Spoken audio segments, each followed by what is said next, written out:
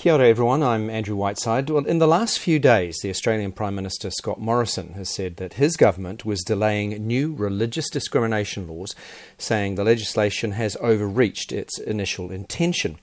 There have been fears in Australia that the proposed legislation could have seriously negative consequences for many Australians and put religious rights above any other type of right.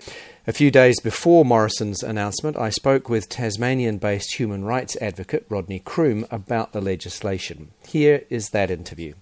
Rodney Croome, really nice to talk to you. It's been a few years since I met you in Tasmania, many years ago. Thank you for spending some time with me today. I know how busy you are. So we're covering this proposed legislation, religious freedom legislation in Australia. And I understand there are actually three pieces of legislation, but they will quite dramatically affect the situation around human rights law in Australia. So what is actually going on there? What are they proposing? Well, Andrew, thanks for having me on.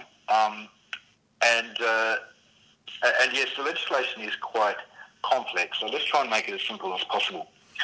Our federal government has said that it wants to prohibit discrimination on the grounds of religion in federal law, which is something that most Australians agree with, and I certainly agree with. Most of Australia's states prohibit religious discrimination, and there should be federal legislation that does the same thing. However, the legislation that the government's brought forward in an attempt to ban religious discrimination goes much further than that. There are basically three main problems with this particular legislation. The first is that it undermines inclusion policies in businesses and non-government organisations by allowing employees to say whatever they want, to write whatever they want, even if it demeans and diminishes and offends other employees and staff members and customers, if that's in the name of religion. So people can say whatever they want if it's in the name of religion. And that is what's called the Israel Folau clause. It comes out of the controversy that we've had in Australia about the sacking of Israel Folau from high-profile role in football because of his tweets, which have been quite offensive towards various members of the community, not least LGBTI people. The second part of the legislation that's causing problems is that it allows healthcare providers to refuse treatment to whoever they want at any stage, again, based on their religious belief. And we're not just talking about a conscientious objection, say, to a termination procedure or to being part of a euthanasia procedure. It applies to optometrists, podiatrists, physiotherapists. Anyone who provides a healthcare service can say, no, I'm not treating you because you're gay, or because you're a single mother, or because you're transgender. So presumably, if there was a traffic accident and a first responder was on the scene, what you're saying is under this legislation, they could say, well, I'm sorry, I'm not going to treat you because you fall out of parameters that my religion accepts. Precisely. And there's not even a provision that would compel them to find another service provider. So there's not even that kind of basic safety net. And obviously the concern there is not only emergency situations that you've described, but also health service provision in rural and remote areas of Australia where there's hardly any service providers already. And if we have service providers saying, no, I'm not going to treat you, then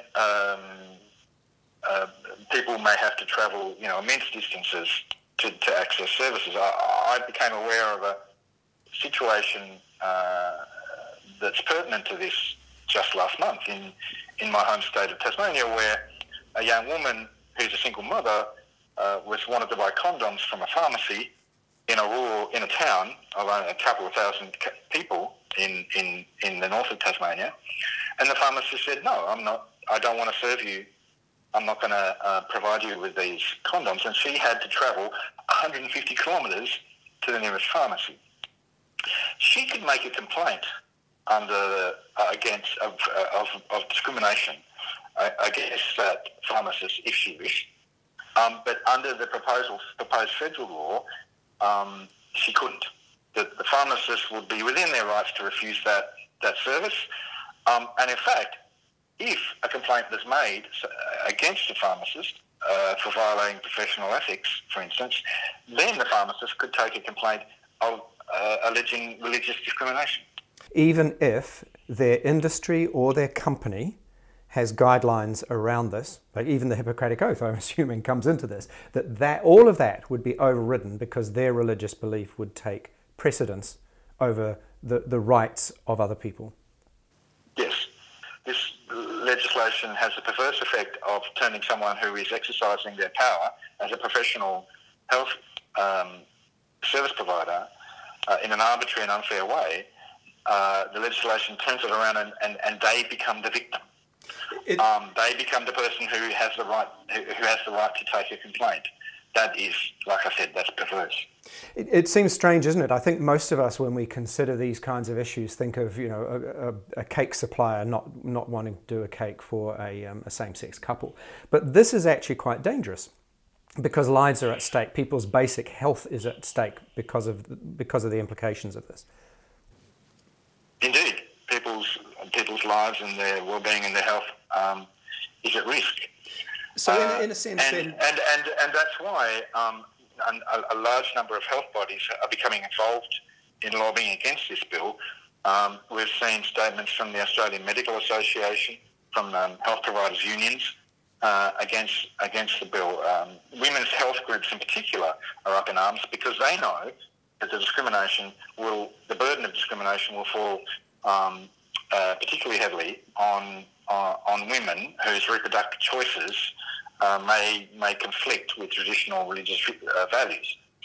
So a lot of those groups are lobbying the government on this at the moment. One thing that when I was looking into the story that interested me, the Australian Human Rights Commission was saying that what was different about this proposed legislation, is that it elevates, for the first time, corporations and institutions into law, whereas normally human rights legislation is about people. So businesses and charities could make claims that they are being discriminated against based on their religious beliefs or practices. Yes, indeed, but they would need to be faith-based. So that makes it even more a more difficult situation. The Human Rights Commission is correct that organisations have been given personhood, if you like, under discrimination law for the first time, but only if they're faith-based. So not only are we giving this extra legal status to organisations, we are picking out particular organisations and saying only them. Other organisations not. Only those with a faith-based, with a foundation in faith. So churches, faith-based schools, faith-based hospitals, they will be given this new legal status not available to other organisations. There was a third point I mentioned about this legislation that is particularly difficult, and I'll just mention that before we lose track of it. The proposed federal law seeks to water down existing state, territory, and in some cases federal anti-discrimination laws.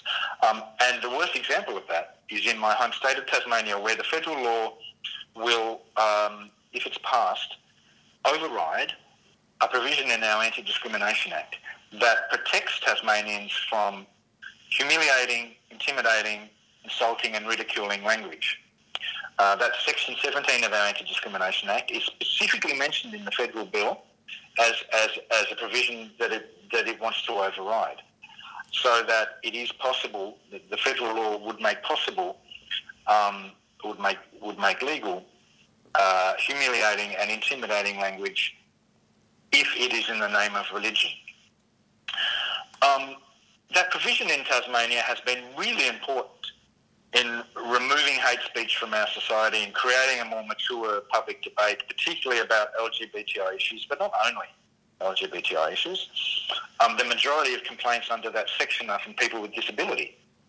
It seems that people with disability are particularly prone to those kinds of humiliating and insulting and intimidating the language that is prohibited under that section. Racial and religious minorities have also made quite a few, or members thereof have made complaints under that section.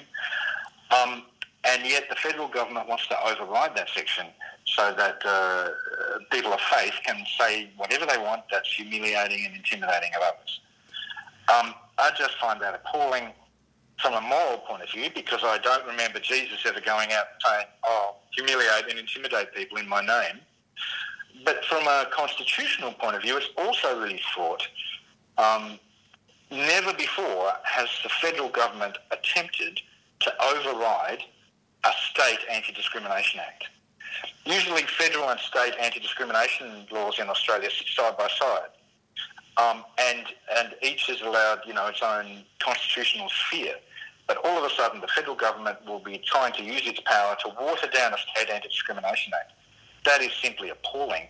And to do it just to allow people of faith to say things which are humiliating of others, I think is a real indictment on our federal government. It seems quite bizarre as well, because you're talking about legislation that is supposed to be about humans getting on better and behaving better, in essence.